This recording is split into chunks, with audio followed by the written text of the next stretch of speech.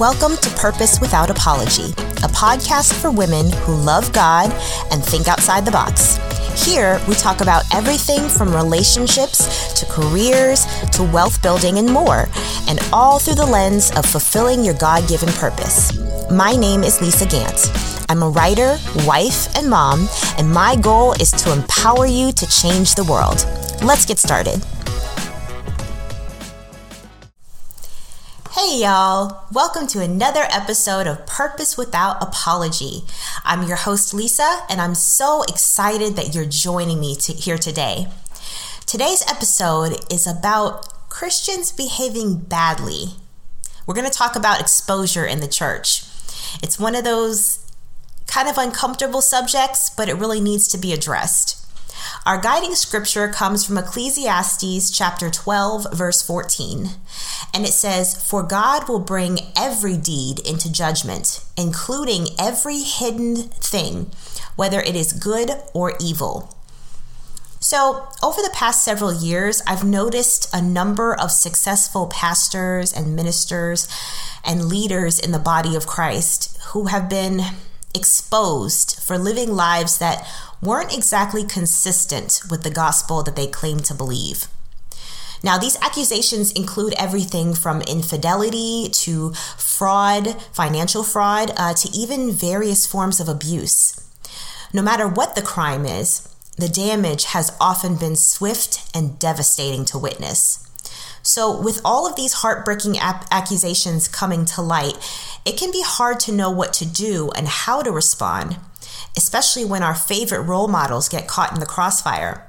So the question is there a biblical response to these situations? And if so, what is it?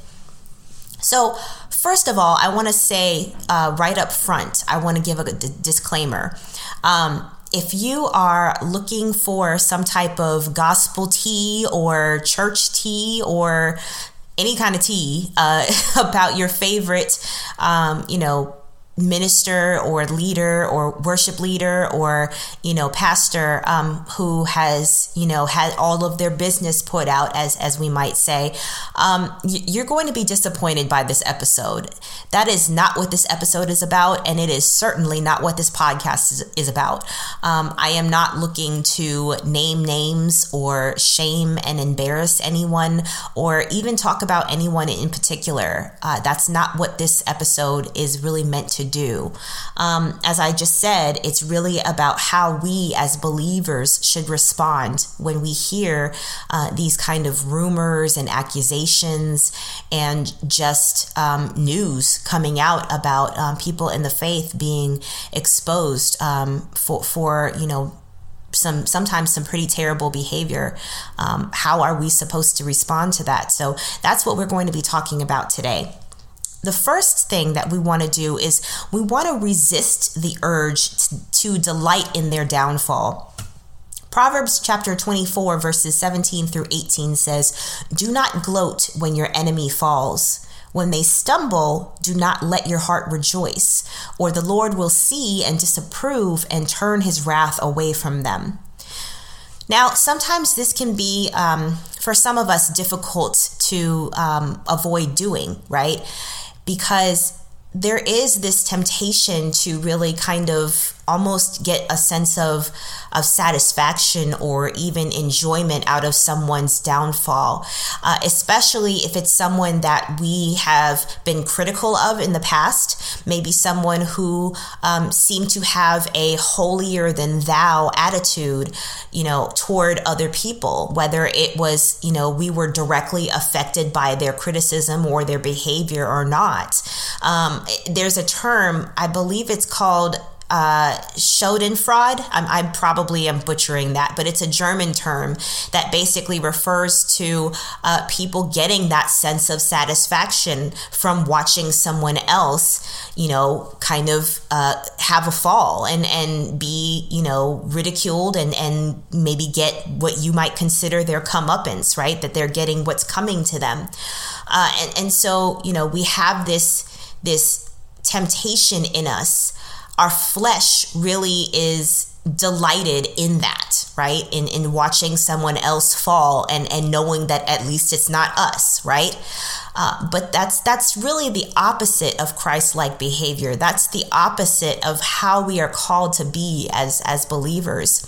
We are never called to get any sense of enjoyment or satisfaction or excitement from someone else being exposed in a negative way, even if we feel that it was deserved, even if they engaged in some really abusive or terrible or devastating behavior that genuinely hurt people. We should still not celebrate when someone is called out or exposed.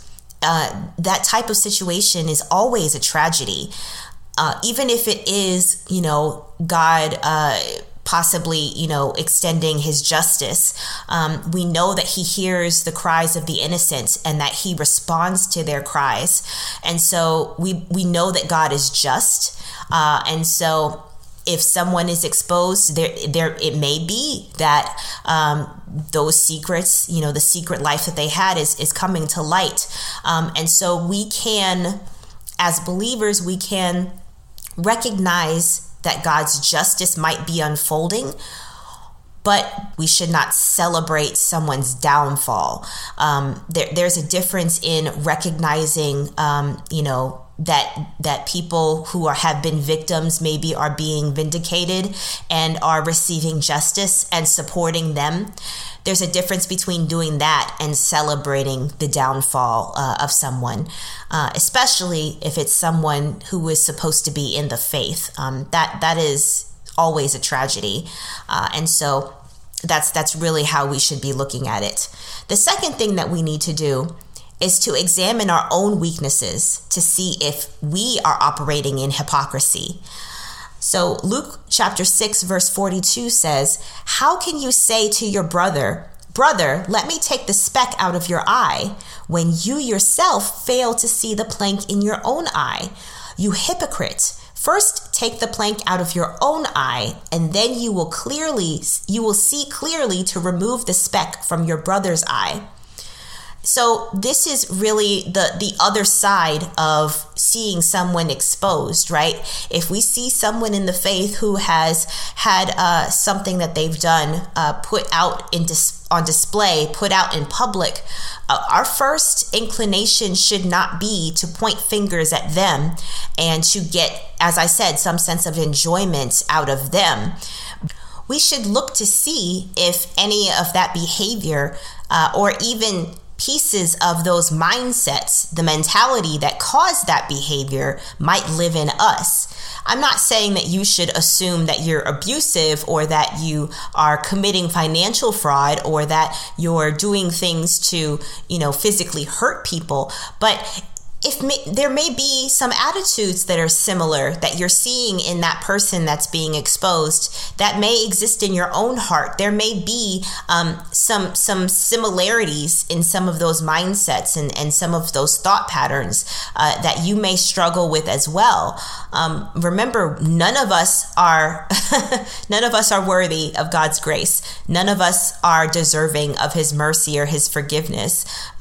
And so we're not better than anyone. And so we need to look at ourselves and see where we may be struggling and where we may be operating in hypocrisy, and look to God for forgiveness for those areas in our lives, and really use those moments for self-reflection and allow the Holy Spirit to probe our hearts, and so that we can repent and be restored as well.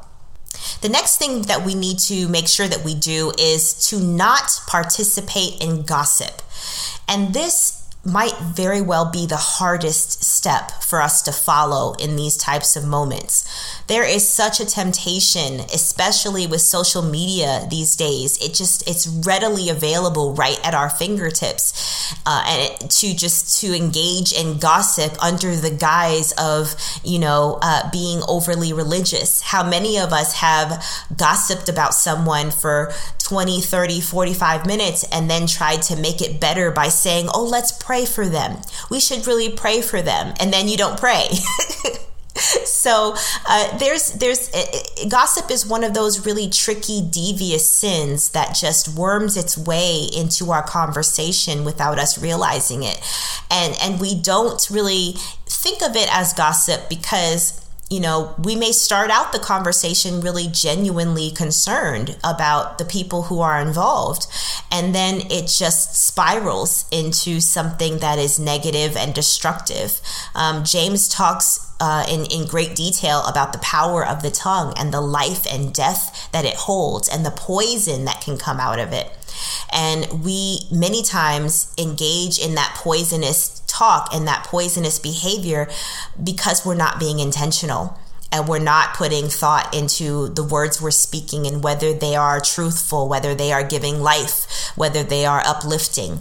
I am as guilty of this as anyone, and I really struggled, particularly in my 20s, with a bad habit of gossip. And just being transparent, it took me a while to really get better in that area and to really make progress in that area because it was so, I didn't even realize I was doing it. So it's something that we really need to be aware of. Proverbs chapter 17, verse 9 says, "Whoever would foster love covers over an offense, but whoever repeats the matter separates close friends." And so I think it's important for us to think about what it looks like to genuinely be loving towards someone when we know that they're struggling in an area and that they're dealing with certain flaws. If we're repeating those flaws to other people and we're going into detail about them and we're not covering them, we know clearly from that, based on what we've just discussed in Proverbs, that that is a spirit of gossip. If we're not covering the behavior, if we're not covering their sin and praying for them, and we'll talk about that in more detail later, but if we're not covering the offense and looking to restore them and looking for God to really redeem that situation, then we're not operating in a spirit that honors God. We're operating in gossip, and it is destructive and it is dangerous for us to engage in that type of behavior as Christians. And the last thing that we can do to really kind of handle these types of situations of exposure in the church with love and with compassion and with just in a manner that follows after God's own heart is to pray for everyone affected by the exposure. Going back to James chapter 5, verse 16 says, "Therefore confess your sins to each other and pray for each other so that you may be healed. The prayer of a righteous person is powerful and effective." So it's so interesting that James, as he talks about the power of the tongue and how life and death is in the power of the tongue, and those who love it will eat of its fruit, and how all of these different things, a well can't produce bitter and sweet water, right? All of these different ideas about the power of the tongue and of our words. He follows that up with confessing our words and using our words in a different way and confessing them one to another so that we can be healed. And so when exposure happens in the church, there is actually healing that can come out of it if we have the right attitude towards the people that have been exposed. If we respond in prayer and not in gossip and not in a spirit of slander and not looking to tear down, but we respond looking to build up and looking to encourage and looking to declare God's goodness over the situation and looking to declare his holiness and his redemptive power over a situation, then we see God's hand really at work, and then we are operating in partnership with heaven in terms of really bringing God's kingdom and his will about in the earth. We're working with God in that situation and not against him.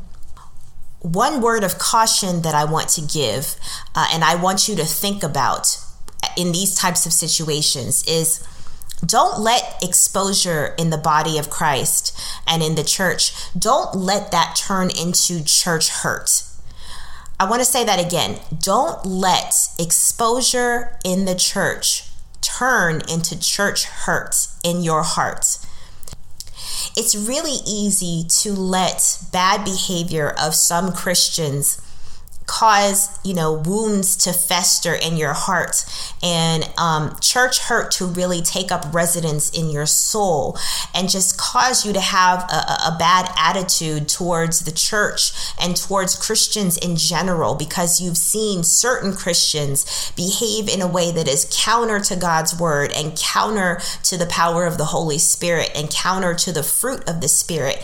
And I understand that. I understand the feeling of just, frustration and resentment and even bitterness that can spring up as a result of bad behavior that you see. If you put your trust in a pastor and they betrayed that trust and hurt you and abused you and made you feel unwanted and unworthy and unloved, it can be hard to go back to the church after that. It can be hard to make yourself vulnerable again. It can be hard to feel like the church is even safe for you anymore. I know that feeling. I've been through it myself. I've been in churches and in situations where I put my trust in people in the church and it didn't turn out how I thought it would. And it was heartbreaking and painful, but I didn't leave the church. I didn't abandon community. I didn't abandon being within the house of God and spending time with believers and knowing who God is for myself. I didn't walk away from the church as a result of my experience in a part of the church. And that's an important distinction to make. We are not called to turn away from the body of Christ just because some of the parts of the body are not always functioning the way they should. We are still called to love and to honor and to participate in God's kingdom. And his kingdom is his bride. It is his church. And so we are still called to honor that. We all fall short of God's glory at the end of the day. All of your favorites are problematic. I don't remember where I heard that phrase, but that's always stuck out to me. All of your favorites are problematic. I don't care how mature and how educated and how knowledgeable they are about the Bible. It doesn't matter how long they've been walking with the Lord.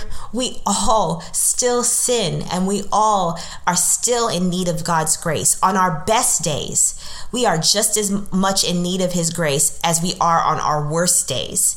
And each of us is just as badly in need of his grace as the other person right next to us. And so it can be hard for us to recognize that and wrap our heads around that, because as humans, we like to put sin in hierarchies and we like to rank ourselves based on whether we feel like we're holier than someone else or not. But the truth is, we all need the salvation of Jesus. We have to recognize that. And we have to recognize that just because one person, certain people have behaved badly, does not give us the excuse to turn away from the church as a whole. That's disobedient to what God commands. Now, I also want to add another note here, because sometimes people use verses like Matthew chapter 18, verses 15 through 17 as justification for publicly calling out Christians who behave badly. These are verses where Jesus talks about what you do to correct another believer. And it talks about how if the believer sins against you, then you go to privately point out the offense. And then if they listen, then that's great. And then if they don't, you take someone with you and you talk to them again. And then if they still refuse to listen, you take it, you bring it before the church, the body as a whole. And then if they still don't accept it, you kind of write them off and treat them as a non-believer, right? And so there are people who use those verses, those scriptures, to kind of justify this idea of calling someone out publicly, going on someone's YouTube page and talking about how terrible they are, and going on social media and going in their comments and calling them out publicly, right? And they kind of use this scripture as a shield to justify that kind of behavior. I don't believe, and I'm not a theologian, I'm not a pastor, I'm not, trained, a minister or anything like that. But I don't believe that these scriptures apply to doing that type of thing in most cases, unless you personally know the person and you're in community with them. I just don't think in most cases the Holy Spirit is telling people to go in someone's comments and tell them what a terrible person they are and call out their sin on social media. That just doesn't seem like the Holy Spirit. And that sounds like pride. And so in these types of scriptures, this type of behavior, it kind of comes under the guise of like warning the saints. But a lot of times it comes from a place of self-righteousness and pride. And that can be so dangerous because it causes more damage in many cases than it does if you just simply pray for the people that are involved. If you know them, if you're in relationship with someone, that's a different matter. And, I think that the verses in Matthew chapter 18 really are speaking specifically to when you're in community with someone. And so that type of behavior makes more sense. Calling out someone, going to them privately and then bringing witnesses and then bringing it to the church. That makes more sense if it's someone that you have connection to in that way. But with probably some very few exceptions, I don't believe that we're called to just randomly call people out at the drop of a hat and name names and go into all the specifics of calling out their situation if we don't know them. The Bible says man looks at the outward appearance, but the Lord looks at the heart. He knows the hearts of people who are being exposed. He knows what they're dealing with and what caused them to make the choices they did. And many times we don't. Again, unless we're in relationship with them, there is very little that we usually know. And so when we speak publicly to defame and to bash and to ridicule people, it's hard to not come from a place of pride and self-righteousness doing it that way. And so that's why I speaking for myself personally, I really try not to speak publicly about any particular situations unless I really feel led by the Holy Spirit to say something. And usually it's a word of encouragement or, trying to uplift in some way or praying publicly or something like that. I can't recall any time that I've ever been personally instructed by God to criticize a leader publicly. That just isn't appropriate, in my opinion. So we've talked about a lot in terms of what to do when we see people being exposed in the church, what not to do, and why we should do certain things and not do other things. It's a lot to think about and a lot to process. And in many cases, it involves us checking our own ego and our own flesh and really making the effort to walk by the Spirit.